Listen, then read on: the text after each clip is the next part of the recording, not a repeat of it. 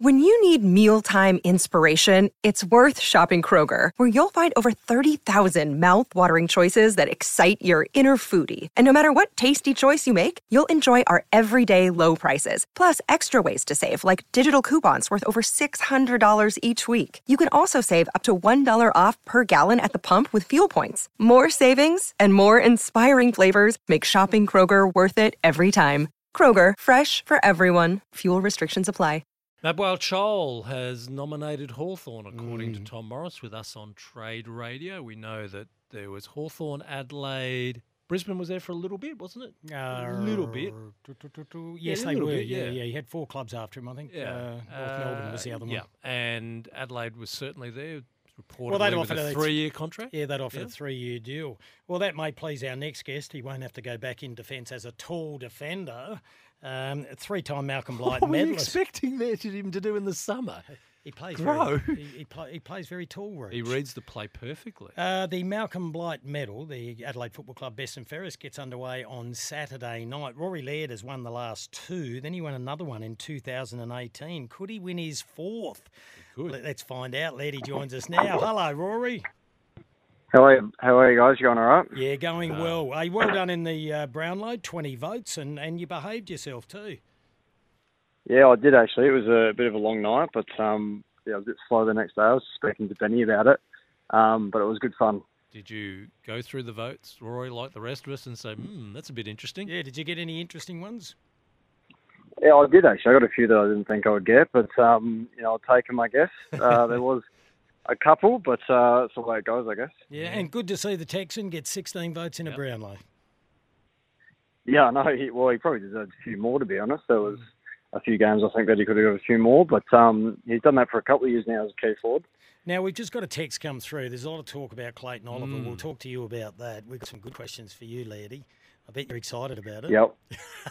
Of course. Now, Roach just broke a story suggesting that one of the problems at Melbourne was that Clayton Oliver missed his exit meeting.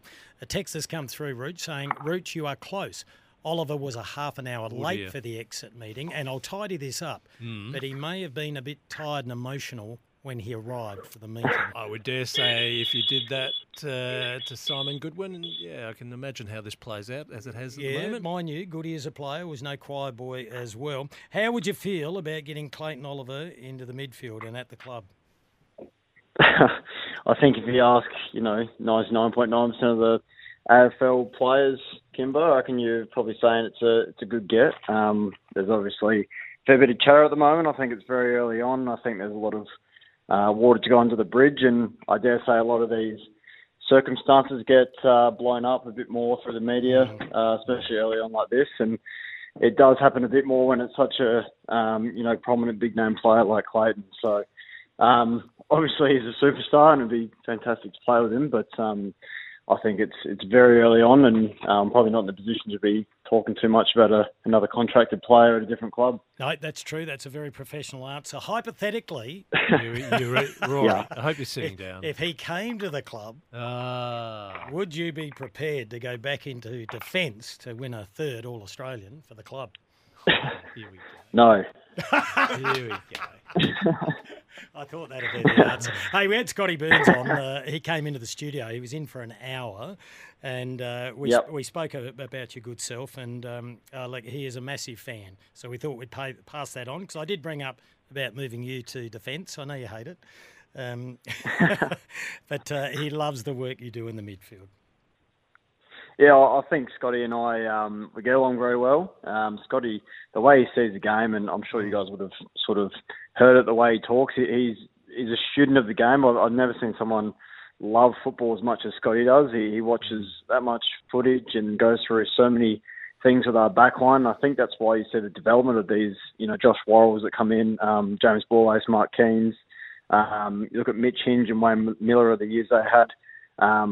The amount of work he puts in with those guys, behind the scenes, and the way he actually coaches on field as well is fantastic. He's pretty stern. You guys can see he can get pretty intense, and I think that's a sort of good medium. Like obviously Nixie does get like that, but he's very good at explaining things and staying calm. And then sometimes on the field, Scotty can sort of bring that other edge, and it's a sort of, they complement each other very well, and he's a very valued part of our coaching group. You're spot on. You wouldn't want to get on the wrong side of him earlier in the year, Rich. No. I pushed him on Matt Crouch early in the year, and I think I tested his patience. Rory, that's not like you, Kimbo. Yeah, well, that's what you get the big bucks for. Rory, you know that yeah, exactly. we pretty well live in a copycat league. If someone sets a standard, everyone has to rush and either catch or go beyond it. So we see Collingwood win the premiership, and Adelaide has a very, very good record against Collingwood this year to push them to, 1 and 2 points this year, wasn't it, both games? Yep. What do we learn from Collingwood that sets an agenda for next year at every other club? It's a good question, Bruce. I think it's the ability that they have to adapt through different circumstances in different games. It does help, I guess, having players like Still Sidebottom and Scott Pendlebury out there sort of directing, especially through the middle of the ground, that are sort of on-field coaches. But you see how they can control a game. They can stem the flow of a game. The execution in terms of individuals and the roles that they play in the team is also second to none, and that's why they had such a good record the past 2 years. And they probably stand out the most. And I think it's just a sort of a buy-in to what they do and how they react off each other. And then there's a fair bit of talent in the team as well. So it's sort of like a really strong mix of all the above. And, Craig McRae, credit to him, has got them working, in sync and in unison. Explain to those of us who are on the outside, not playing on the field, so don't have that view, but what is it about Collingwood and dealing with them through that centre corridor where they have done their best work and stopped other teams doing their work? Yeah, it is hard to stop. You do find at times, and we even had it, the MCG, I reckon, was the game that was a bit more noticeable. It is a bit wider, and sort of what I was saying in terms of the team role and the positions that they put themselves in, and I did touch on it, but Scott Pendlebury actually sits himself in there a fair bit, so they've always got representation in there, but then it's the sort of the natural ability of, your Dacos boys that run to the right positions, and they sort of the unison thing. They know where the ball's going to go, and they sort of get themselves into that position nearly sometimes. Also, in saying that, on the other side of it, they actually stop teams because they always have representation in there. So we actually spoke about that when we played them, that you sort of bring it up a bit. But that first half, they were doing that to us, and then in the second half, we sort of stemmed it and actually attacked them back the other way. And we actually just use the ball properly and sort of, if they want to sit in the corridor, we can actually pierce it through them, around the ground. So there was ways to bypass them, and I think teams sort of worked that out a little bit. But when it came down to the contest in the finals games, they got it done. Yeah. How do you feel about trade week and all the rumours that go around, and when it impacts on some of your teammates? Big Elliot Himmelberg's being mentioned. But you're on leave at the moment. You don't get to talk about it much. Yeah. No, I don't think I personally don't really speak to him that much. I think, if anything, you sort of get a credible source from the club that will actually detail what's going on with a certain player. There is a lot of stuff that I said before that gets blown out of proportion, and there could be one thing that is said and it gets turned into, 5 or 6 things. So it can be a stressful time for players. I've been pretty lucky that I haven't been in too many of these, and I feel for some of the guys that probably don't want to be in that position and do get put in that position. So it is part of the job as well. So you sort of look at it both ways. Yeah, and we were talking about Riley Bonner, who was delisted from the Port Adelaide Football Club. We've been through it with Riley Knight as well. And all of a sudden, if they don't get recontracted or picked up, they've got to look for a job for the first time in their lives. So it's a huge cultural shock. We've got texts coming through thick and fast. Here's one, boys, for both of you. Adelaide have met with Mateus Filippo, who has indicated a willingness to come home. That's from the trade trout. We get so many of these. All right, Laird. Now, Laird, we want to see how good you are. All right, you've got the Club Championship Award coming up. I know you're a humble man. Who wins the Malcolm Blight medal? I'll put my money on Dorse to win it. Julie Dawson. Will you be second and the Texan third?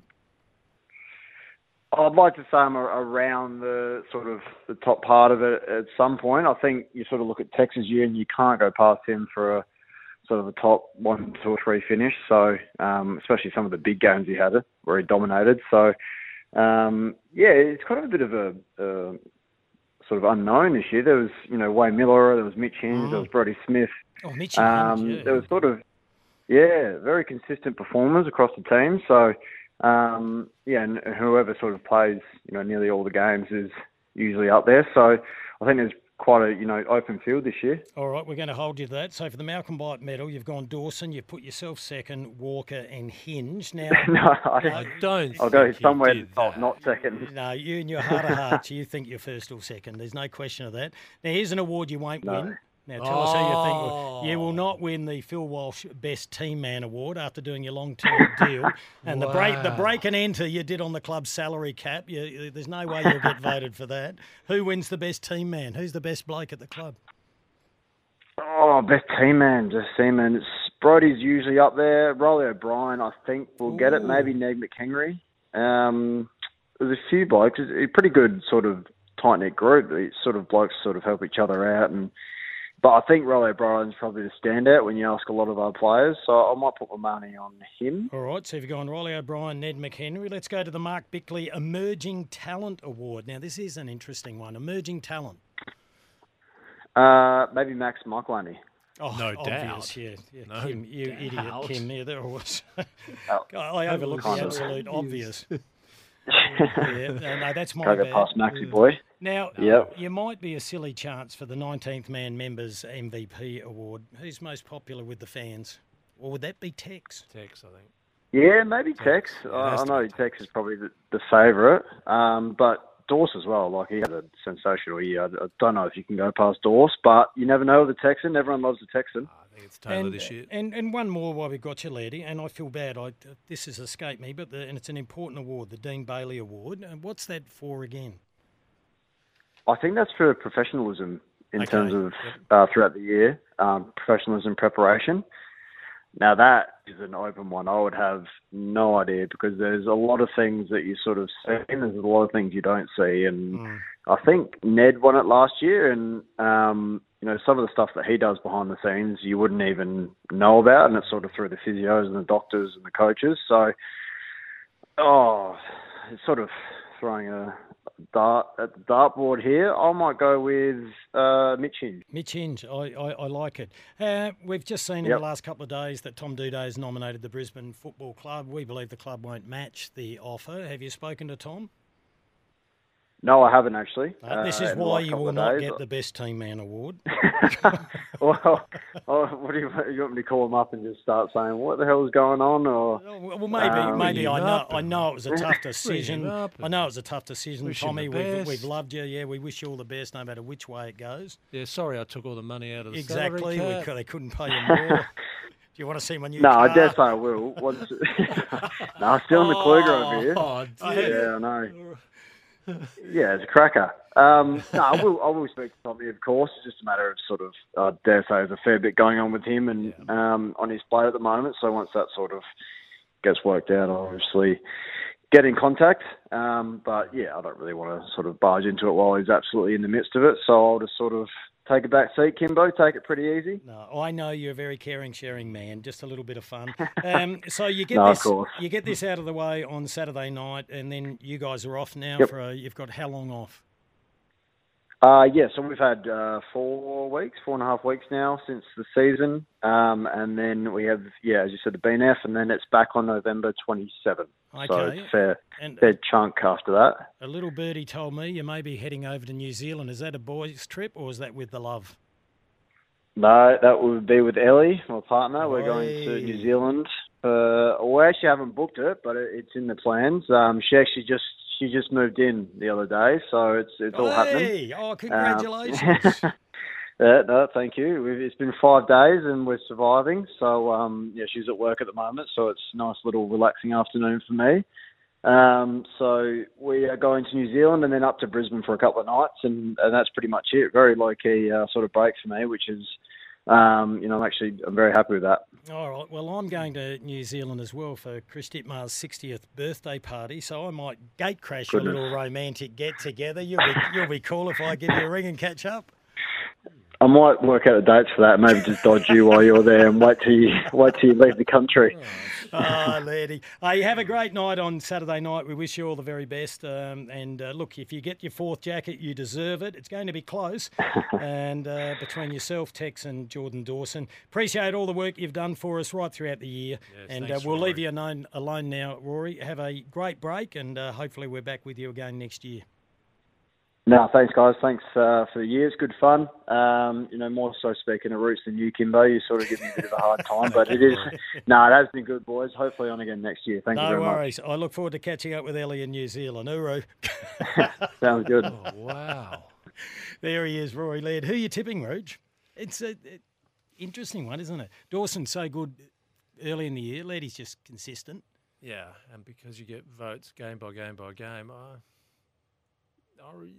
think Dawson gets it. Dawson, yeah. I think it's a tight count. I'm leading towards a tight count. Dawson as well. And I'll be fascinated where first-year player Michael Laney finishes in the leaderboard as well. Yes, yeah, I would say he would be very top consistent 10. too. Well, they had some good players this year. Interesting looking at the last 5 winners. Lairdy in 2022 and 2021. Yep. Riley O'Brien 2020 in what was a tough year for the club. 2019, Brad Crouch. Who finished about 7th, I think, in St Kilda's Best and Fairest. Yeah, have a look at that. He was 6th or 7th, I think. And Rory Laird winning it in 2018.